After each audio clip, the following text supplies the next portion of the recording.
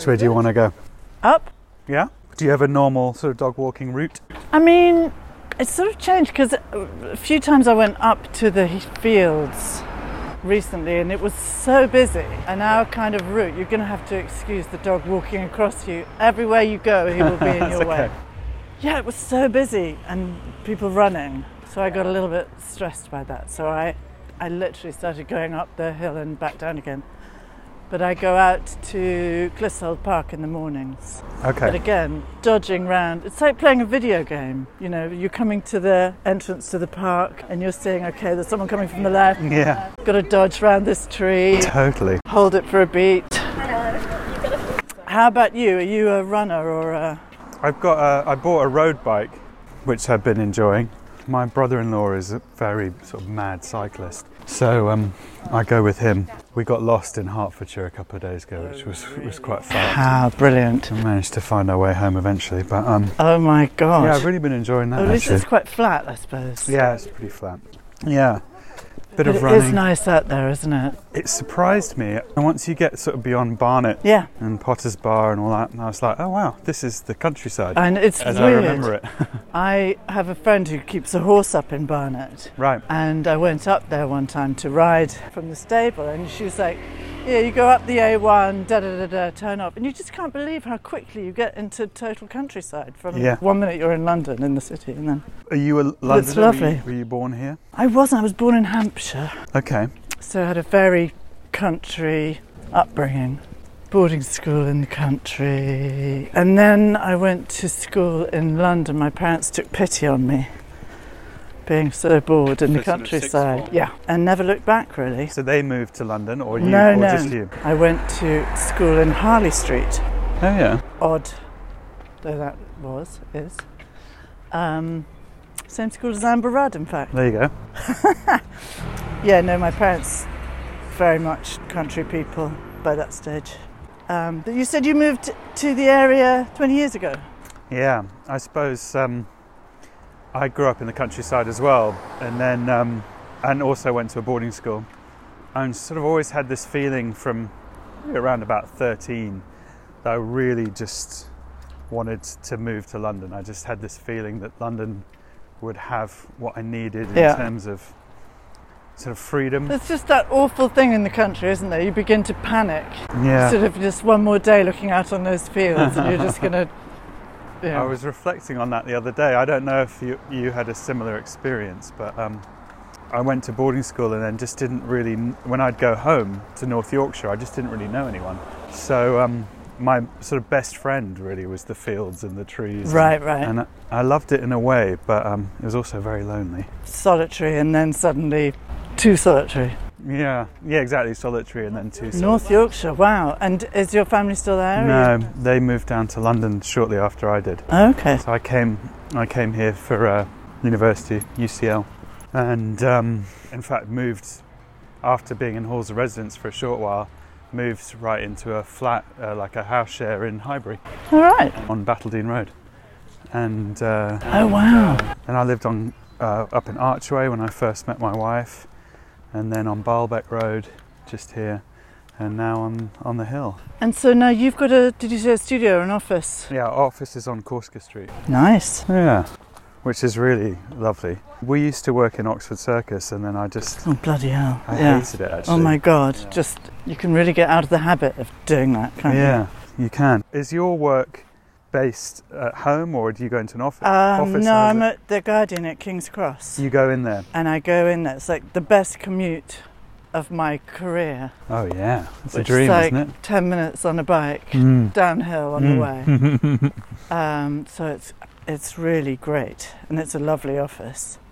Yeah. Because I worked in the old Guardian office in Farringdon Road, which was an absolute warren. Yeah. So this is have you been there? It's very... I've been there. I've been there for a couple of talks and things. Right, yeah. It's a very nice place to work. And the area has got so great now. The area is so amazing. I mean, my teenage kid going to school in Marylebone used to get off at the tube at King's Cross and come up and see me. And you'd think, my God, even 5 years ago, I would never have let a 13-year-old, walk up through King's Cross. It's so different now. Yeah, it really is, isn't it? But it's got very fancy, and I guess it won't be long before the Guardian's priced out of the area, but we'll see. That's an interesting thought. So tell me about your relationship to Islington then. When did that begin? I just lived very, very cheaply wherever I could. So I've kind of lived everywhere. Peckham, Acton, Archway, and then Stoke Newington, and then somewhere just off Holloway Road for a while. So I kind of circled the area. And then we were looking for a house sort of all over town when we got married. I had a place in Shepherd's Bush at that point. And my husband found this house that backed onto the old stadium. And because there was some doubt about what was going to happen to the stadium at that stage, so it's like it's 20 years ago, we could afford it, because the prices weren't too crazy at that time. Yeah. And I think they were held down by that uncertainty. So, I wasn't sure what I felt about living next to a stadium, but because it was a bigger house than we could obviously afford. Yeah. It was great. Then we had, 2 years of construction on the flats, which was pretty hideous. That must have been pretty painful. I mean, I wasn't at home in the day, but the days that I was, when they were digging out the car park underneath the new flats, you really thought your house was just going to go. Quite stressful. They had some huge machine that would just go boom. And, the old Victorian walls, plasterboard would shake. In its finished state, it's a pretty cool development. It is. I like it a lot. It's really nice. Yeah. A colleague of mine lives there. Kate's parents, obviously. It does look really nice. Definitely like what they did with it. And if they'd moved the football a little bit further, I'd be even happier. Are you Arsenal fans in your house? No. I mean... No interest? Do you have children? Yes, but neither of them have ever been even slightly interested in football. What are they into? It's just quite funny. Music, the older one, and fashion, and a bit music, the younger one. He's quite a good drummer, but that classic thing of if you kind of go, wow, you're quite good at this, they can sort of sense you getting all sort of twitchy and, whoa, then wow. Immediately they lose interest. Get a band, why don't you? And so they're just like, ugh, you're turning it into your project. How old are they? 20 and 18 now. Okay. Are they with you at the moment? The younger one is with us. Yeah. Who was working as a model. Okay. So all of that work has obviously disappeared. Kaputski. Yeah. So he's actually doing incredibly well. He's just chilling. Oh, it's getting awfully busy. We can stand 2 meters apart on the poster. We could go somewhere else altogether. Do you ever walk down Gillespie Park or around that sort of way? There's never anyone there. What's your dog called? Edward. Edward. What's Edward into? He quite likes Gillespie. Is he all right doing streets? Yeah, we could head down that way. We'll be better. I mean, streets will be much less full, I think. It's true. He's fine. We were out on the heath at dawn this morning. We went up to hear the dawn chorus. Oh, lovely. Yeah. And our son came with us, we were amazed by. Got out of bed. In fact, he slept on the sofa because he thought, if I don't go to bed, then it won't be so hard to get, you know what they're like, the rationale. Totally. But yeah, up at 4:30. That's incredible. My 13-year-old will definitely sleep until midday or 1 if he can. Yeah, it is amazing. It's amazing how their timetable just becomes completely unleashed from anything. I heard that there's been some quite good experiments about starting school later for teenagers and how it helps with their attention in class and so forth. It makes total sense. I can't imagine why they haven't just adopted it. It's something to do with the way that it dovetails with people's working lives, I guess, but yeah, it does seem like a bummer. But who finishes work at 3:30 anyway? You know, I think... True, yeah. I think in fact California as a state has said that they'll be switching to school starting an hour later in 2 years' time or something. Wow. And they're just giving everyone a chance to sort of figure out what that means for them and stuff. Amazing. Yeah. So you've got a 13-year-old who's on 13-year-old time zone. Yeah. We got that one and we have a 9-year-old as well, 2 boys. They're doing well. The 13-year-old's very sort of contained internal sort of person, so he's It's really sorting the happy. introverts from the rest of us. The younger isn't one's it? much more social and I think misses his friends, is delighted when he gets to talk to his friends on the computer or Aw. when he sees them in real life a couple of times. Do you try and do sort of gateway Actually, meetings? today was the first day that a friend of his, for at least a couple of months, came round and they sort of stood 2 meters apart in the garden kind of thing. Oh, But it meant a lot to him, I think. He really enjoyed it. that's so sweet. Well, they're Yeah. so stitched into each other at that age. I've got to say, 9 was my absolutely favourite age. Oh, really? I mean, they're very nice now. Yeah. But when they were children, I think Oh, there's God, something very particular about 9. It's just before all the... It is. Chaos. Yeah, they're becoming self-aware, obviously, but not so self-aware that they've lost that kind of lovely sheen of innocence. Yeah, and not so self-aware that they're totally embarrassed by your every Yeah. breath. Yeah, I mean, look, it's been interesting having a 13-year-old. I absolutely hated being 13. Me too. It was terrible. First year of boarding school, I just hated it. And it's definitely set off a lot of kind of alarms for me. Oh, really? Having a 13-year-old boy, yeah. But it doesn't make it any easier to manage them, does it?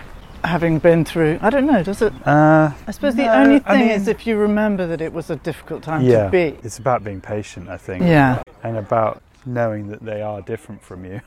That's the hardest thing of all, in a sense. But you would know that better than me. I guess you've actually been through that, all those teenage years. Yeah. Yes. Yes, there is that kind of.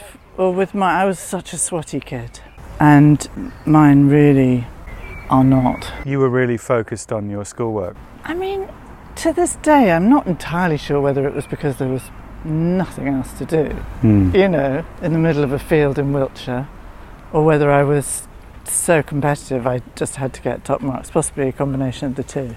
But my children just were not interested in that. And you just find intriguing. yourself going, but how can you not care? Edward, come on, stop eating the grass. What's your relationship to their not caring? I used to find it incredibly frustrating, actually. Yeah. But my husband is much more balanced person, and he would say no. Was he driven academically? No, like- not at all. Right. So yeah, you just, at a certain point, you just have to recognise that they're their own people, don't you? Yeah, for sure. That does seem to be the trick.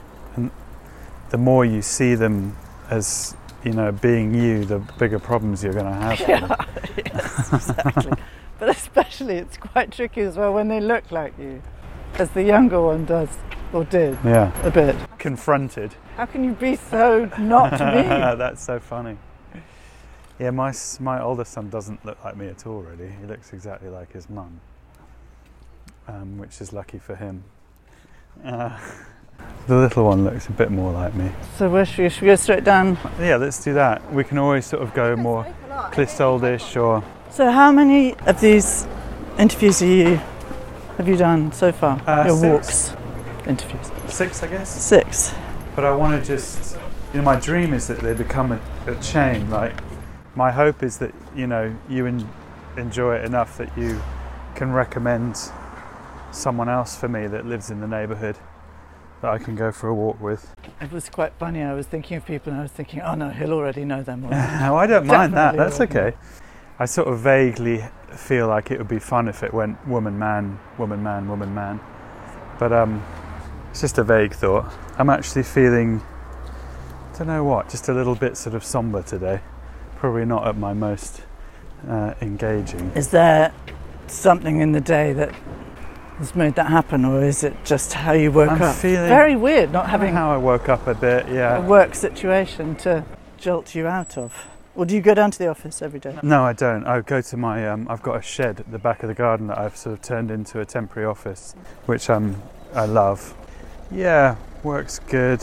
But what happens? I mean, you're in music, aren't you? You're a Yeah, I manager. manage bands. I've well, there's no touring to be done, Yeah. obviously. Has there been a lot involved in sort of stopping the touring? I mean, do you Yeah, have to there was sort of- to sort of steal the term. It was a whole triage phase where we had to, reschedule tours, cancel dates, figure out insurance issues, communicate with fans. that Yeah. was painful.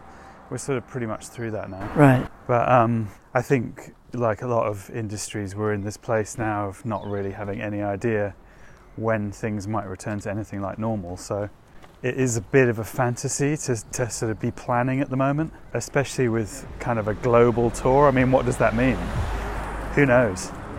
But I'm sort of guessing that the live music business is going to be very, very small fry next year, and then we'll maybe start to bounce back again in 2022 properly. Do you think? God, that's so hard to even get your head around, the idea that this time next year it wouldn't all be back to normal. I don't think so, because there's just there are a lot of problems logistically. There's problems with insurance, and I think there's also just consumer confidence. You know, do people really want to do that? Do you know what? I honestly think if people were told that all the restrictions were off, they would go back to normal in a heartbeat. I honestly do. Yeah. I mean, people say that they wouldn't, but I really think everyone just will go back to normal if you just look around today. Have you guys been able to find time in your work for more kind of philosophical conversations in this time? I imagine you've got a pretty brilliant collection of minds. I mean, yeah, we have. We've had some really good people. There's a psychologist, who's a psychotherapist, called Gary Greenberg, who's based in New York, and he's a really brilliant writer. And he's written a couple of really good pieces for us about sort of the impact of all this psychologically. And there's another American, Rebecca Solnit, who she does nice sort of galvanizing pieces about why we should be hopeful, right? How this is a great opportunity for change, and and it's great. But one can't help think that this is the triumph of hope over my natural pessimism. For sure. Oh, this way to Gillespie. I don't think you can take dogs in this way. Oh, can't you? Okay. But you can take them in the bottom way. Yeah, because when they turned it into a fabulous eco park, they shut dogs out. Okay. I think, it depends on how long a view you have, maybe. It's true. We've also got a piece I'm really excited about, which is about the future of tourism. Right. And looking at whether this break will give us the opportunity to rethink the way we do it, and there's so many places that are completely, really wrecked by over-tourism. I mean, people's ability to afford it and their willingness to do it, I guess all of that impacts the cost of tourism as well, won't it? When it becomes very expensive to get a plane flight somewhere. Well, people have had quite good ideas about saying this is what they cost and you're only allowed 3 a year. Right. And so even if you've got a gazillion pounds, you're only flying 3 times a year. And that makes you think, oh, actually, that could work. So you can get your £30 flight to Marbella or whatever, or you can get your £2,000 flight to Sydney, but you can only do it 3 times, and that sort of thing, just bringing it down. That kind of thinking, and whether that sort of think tank thinking actually being applied to real kind of business practices or government policy would be really cool. One of the things that I've felt like I keep hearing people saying, I wonder if anything will really change. I keep thinking, well, what do you think? Like, what are you going to do? Yeah. What's your answer to that question? How are you going to change? It's true, but there are just horrible realities that you run into, such as you're thinking about, okay, great, the whole cruise industry will just finish. It'll just end. Nobody's going to want to go back on a cruise ship. But they're already offering people incredibly cheap tickets to the next, multi-thousand room cruise. Plus, the owner of Carnival, which is the biggest cruise company, is one of Trump's backers. So there's that sort of thing. You think, oh God, it's just too entrenched. I mean, you've got to hope that, that if we can look back on this period in sort of 30 years' time, that it will be the kind of last dying cough of that generation's unfettered capitalism. Yeah, and a sense of, there was some old Tory on the radio this morning saying, well, you've just sort of simply got to encourage people to consume more, and you've just got to get people buying more stuff. You're like, really? You're still coming, harping on with this? Sorry, thank you. Still on that tip. Still on that. Surely the record's changed. So that's quite shocking. You know, I mean, I guess it's the old dinosaur, and maybe people listening to him were thinking, you old dinosaur. Well, there is something about the sort of movement of the generations that has an impact, whether you like it or not, you know, and the baby boomer generation is just not really going to be around much longer.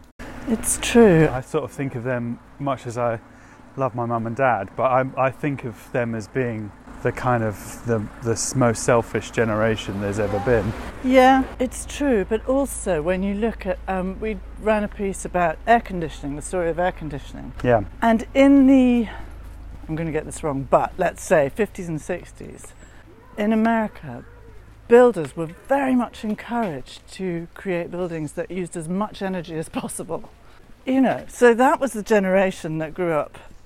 You know, it was, I mean, obviously it's still going on in Saudi, and you know, the conspicuous consumption, but the ravenous consumption of energy, even if it wasn't greed, it was sort of motif of those times. I guess the 50s kind of started that off, didn't it? That feeling that everything was limitless. But also the sense that you've got to, you know, everybody's going to be spending and consuming to get the economy going, to get us all back on our feet. Yeah. So I was reading a book, just a sort of fun novel that my cousin recommended to me, something that would, you know, just be a bit escapist and silly. That's Our House with the messy, which one are you? Messy head. Okay. Sorry, yeah. That's set in the 80s and was written in the 80s. And I'm like, oh my God, it's just unbelievable to see how the world was viewed through, you know, before political correctness, before, you know, when sort of greed was so celebrated. Yeah. But like with no irony. It's like, yeah, of course. And it really like really struck a chord for me, because that's, you know, that was my childhood, was in the 80s, especially going to America, and all that kind of flashy, Trumpish stuff is very familiar to me. It reminds me of my childhood, kind of golden hotels. And, you know, all that sort of stuff. It's quite interesting because the fashion sort of cycle in a madly speeded up way through the generations. But last year or the year before was back to the 80s, and the 80s is back. But it's not a coincidence, that, is it? It's the mindset as well. Well, I think, isn't it? It's sort of a 20 or 25 year cycle or something. People sort of, young teenagers, delve into their parents' record collections and find some of the bits that they think are cool and then recycle them. Do your kids like the same records you do? On a lighter note. Not really. No, maybe here's someone you could bit. interview. Okay, great. Walk with. Shall I introduce you? Yeah, do. Tom. This is Adam, who lives higher up the street. This is Tom. This is Oliver. Hi, Tom. Oliver. How you doing? Hi, Oliver. Adam's doing the, what do you call it, project? Walking around the neighbourhood with neighbours during lockdown. I'm meeting neighbours for the first time. I live at 32. Just to be sociable? Yeah, but I'm recording the conversations because I thought it might be interesting as a little personal project. I started with my next door neighbour, George, and he introduced me to Kate, who introduced me to Charlie, who introduced me to you. And now I'm introducing you. So Good idea. It's nice. It's fun, it's nice. I've felt for ages, it's quite a strange, like the road itself, like the actual kind of geography of the road makes it hard for it to feel like a neighbourhood because it's so long and it's... Well, once you're across Albert Park... Oh, it gets more neighbourly down here. It's not very... It's sort of got a segment. Yeah, it's a bit segmented maybe, yeah. We used to live on Baalbek Road, and that whole sort of area there around Corsica Street and Gallia Road and Calabria is like very much a neighbourhood. Right. Everybody knows each other, and we felt like, you know, people would constantly be kind of knocking on our door and saying hi and stuff. That's nice. Yeah, it's really nice. This doesn't, where we are now, up Highbury Hill a bit, it's felt a bit harder to get to know the neighbours. So I thought I'd be proactive about it. Very good. So anyhow, we're Where going do to you live, Tom? 115. 115. 115. Just a little bit further up, past Clare and Adrian's. They've been putting us all to shame. They've made a beautiful little film starring the entire family. Lovely. It's very Lovely. good. Very good. It was during lockdown, they ended up taking All of Oh, that's all of good. lockdown. Anyway, Very I'll nice. Well, nice to meet you.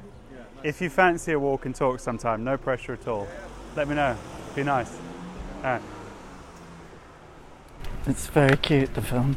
So this is a little entrance to... Okay. I don't think I know about this entrance. I guess the thing I'm feeling somber about is a kind of a sort of tragic thing that's happened in the last couple of days. Maybe it's easiest if I just tell you so that it's not like this weird thing. But yeah, friends of mine in Nashville were out walking in a storm and a tree fell on them.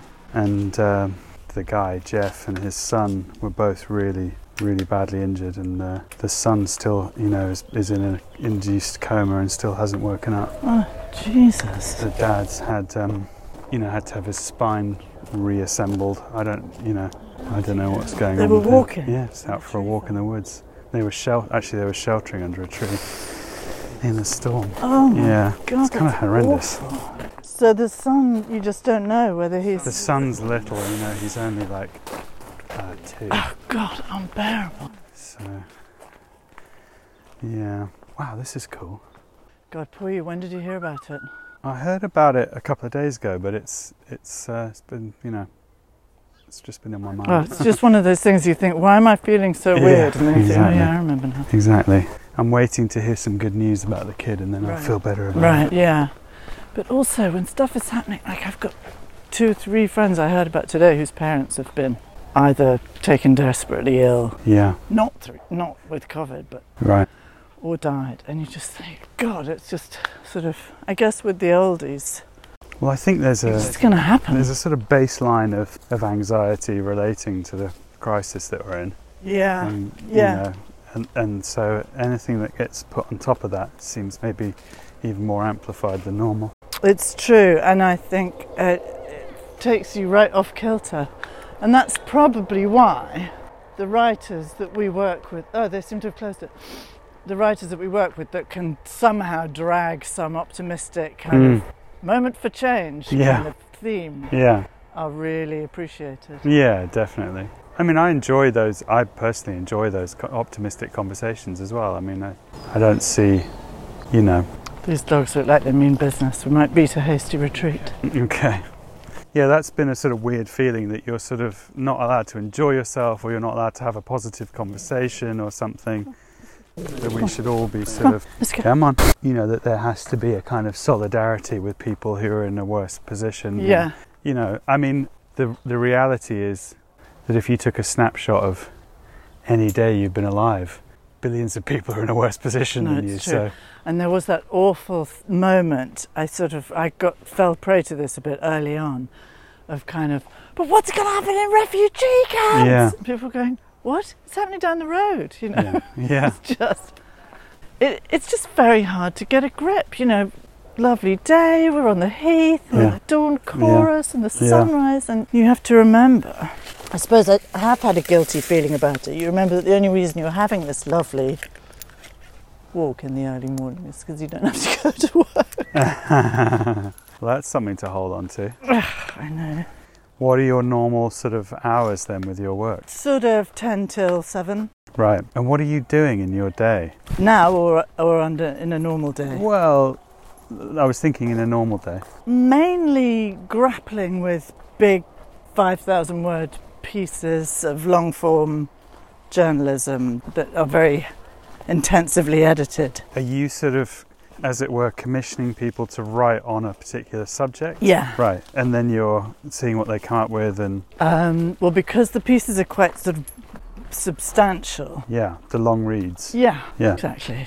We kind of go through as much as possible in advance. So you have the conversation, you have 2 or 3 conversations, then you get them to do a really detailed outline. And then maybe go back and forth a couple of times over the outline.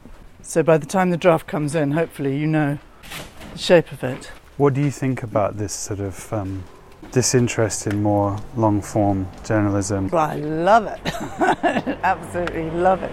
It's my absolutely favourite job. I've been working in journalism for 30 years, I guess. And it's just great. You must have a great sort of capacity to be able to really concentrate yourself. Because as a reader, I love a long-form thing too. But as a reader, it's probably that much less demanding than it would be for you as a commissioner or an editor. Yeah, I mean, I was working with somebody who was incredibly clever, and he really has a brilliant sense of how a piece should be and how it should shape up and what it needs.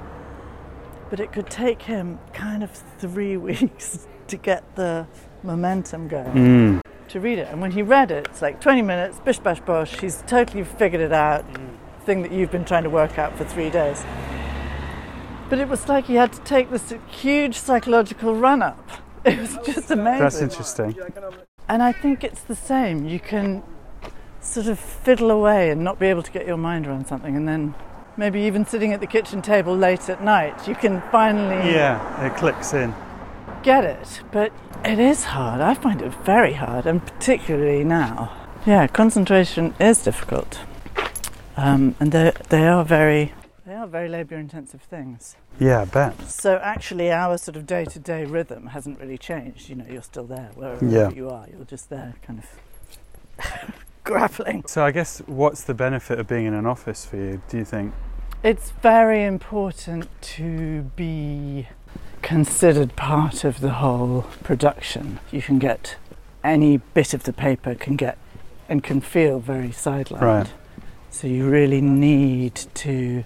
I mean, you've got with the website. You know, you've got people who are choosing what's being promoted at the top. You know, and they've got a million pieces coming through their hands. So you sort of need to go up.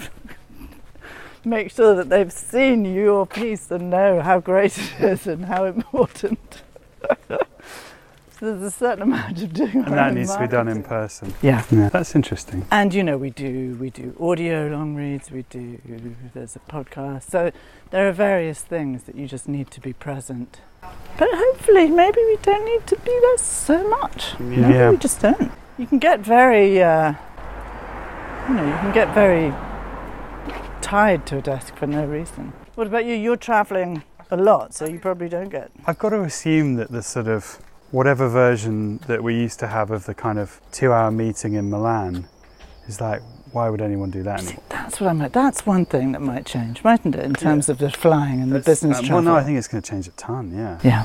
I think I think a bunch of that business travel will drop off. Yeah. Because it's been proven to not be needed. Yeah.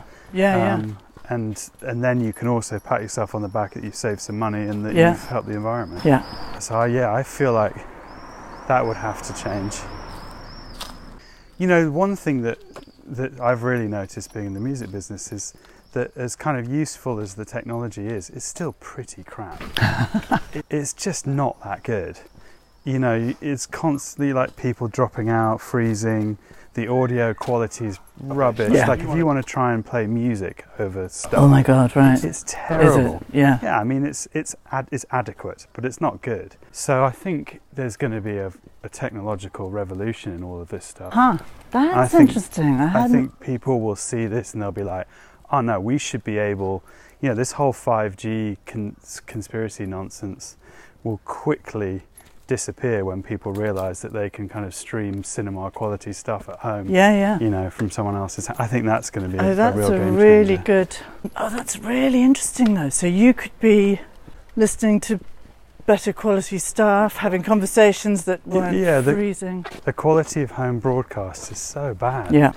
And I think we sort of forgive it if it's just a Zoom meeting. But to me, even the Zoom meetings are pretty rubbish.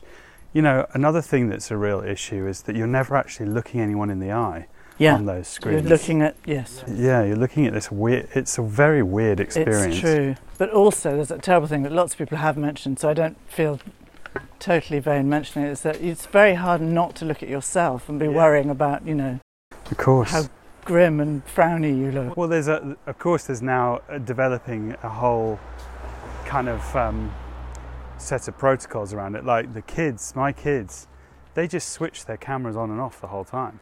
There's no sense of like it's impolite to turn my camera off. No, it's just like I'm going to go and do something now. I don't particularly want to have the camera on. They just switch it off. Okay. Mid conversation, and then they switch it back on. I had heard a very funny thing, which is that kids doing schoolwork or a Zoom class, are like pretending that it's Pretending it's frozen. and then somebody walks past. That's good. They were given instructions that they weren't supposed to sort of reveal any personal details in the background kind of thing. Right. Which is a bit weird. I don't know. Quite difficult to do. Yeah, I don't know what that means exactly. I've, of course, self-consciously moved my pictures around. You have?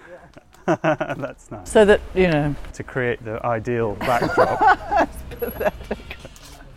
I've got this thing that I'm doing. You know, I assume you've tried virtual backgrounds on Zoom. I haven't actually got around to that. I haven't really been doing that many meetings. I got this thing that if you're on a big Zoom and you want to leave, but you don't want to have to interrupt the conversation, so you know, it's like 10 or more people, I've created a virtual background that just says, gotta go. And I just stick that on. Brilliant. And then just leave. Oh, that's great. Yes, because otherwise it gets really awkward. It's like, okay, I've got to go now. All right, okay. I know. But you know, all of this stuff will change, won't it? It's so interesting. Applying the kind of 20th century protocols to 21st century communication is going to seem more and more ridiculous, I'm sure. Yeah, it's amazing how crap it is, actually, you're right. But also, people just get on with it and get used to it. Yeah, exactly. They do. So that's another mad thing. Yeah, we are very adaptable, aren't we? No, sorry. Don't worry. So I don't have a dog, so... Dog world is so mad, it's so To me, it's like, why is she apologising? Yeah. What am I missing there? Bad-mannered dog baring its teeth. But that's her dog, it's not her. Does the dog reflect on her? Is that... Of course, like your kids. So she's thinking to herself, like, somewhere in her mind, she's like, oh God, they're going to think I haven't trained my dog well enough, you know, or that sort of thing. I mean, at some level, yeah. Yeah. I mean, if my dog growls or is hostile to another dog, I am quite mortified. Are you? If their dog is just like... Aren't they supposed to be sort of aggressive with each other, though? I mean, probably, but we've over-anthropomorphized, or whatever the word is. Anthropomorphologized. Yeah. I mean, they're not... If you've trained your dog, it shouldn't be aggressive to another dog. Right. Thanks. Thank you. It has been very interesting, the whole street language, hasn't it? I found myself, there's a little pinch point before you get to Clissold Park where runners come through, and I found myself doing this. Did I really do that? But I mean, that's, you know, I think understanding sort of social mores in different countries and seeing how that has impacted people's, you know, practices when it comes. I mean, I know this is incredibly obvious, but like, British, we're so afraid of sort of stepping out from, you know, the most polite and kind of forgiving form of behaviour, of social interaction, that, you know, to say to someone who's like running towards you, sweating and coughing, please could you stop, feels like, oh, I shouldn't do that, you know. And yet, of course you should. Like, there's no. Well, I was sort of shocked at myself the first time I did it, but then you think, well, yeah. Yeah, totally. It's fair enough. We do find it hard to, in a weird way, to stick up for ourselves, I think, sometimes. Yeah. British people. Yeah, but also it's quite interesting. Do you remember when the whole thing broke out in Italy and there were so many people getting ill? And everyone was like, oh, there's Italians just kiss each other all the time. Yeah. All kind of really larding on the sort of patronising stereotype. I'm interested in that. I'm really fascinated in, you know, as we're trying to figure out what Britain's to be, because I don't think it really knows what it is at the moment. Yeah. I think part of that is understanding what other people think we are. It's quite intriguing. I wonder what Italians were saying about us while we were accusing them of being too physically friendly with each other. Well, it's quite... Yes. I guess my friend, who's one of our writers, was very defensive about it and saying, you know, you're all being so patronising about the eye ties. But the fact is that probably the older generation in Italy were simply not interested in lockdown as a concept. Right. You know, yeah, like a lot of Americans. Yeah. The ones who are taking their guns to the state capital of, where is it, Minnesota or somewhere. Yeah. And you just cannot Michigan. believe what you're seeing. But that is a very deep part of who they are. But yeah, I don't know. I think this is all very interesting for Britain. I think you're right. It's a real shift. Yeah. Just having a sense of who's doing what jobs, Yeah. who they are and what their living conditions are. Yeah. Taking a sort of dispassionate, like, philosophical view of the whole thing and being intrigued by it feels sort of quite callous in one way, but it is interesting. It is. And also, you know, I mean, we're going to be poring over the data for years. Yeah. You know, why so many more black people? Why so many more black doctors? Why so many more, you know...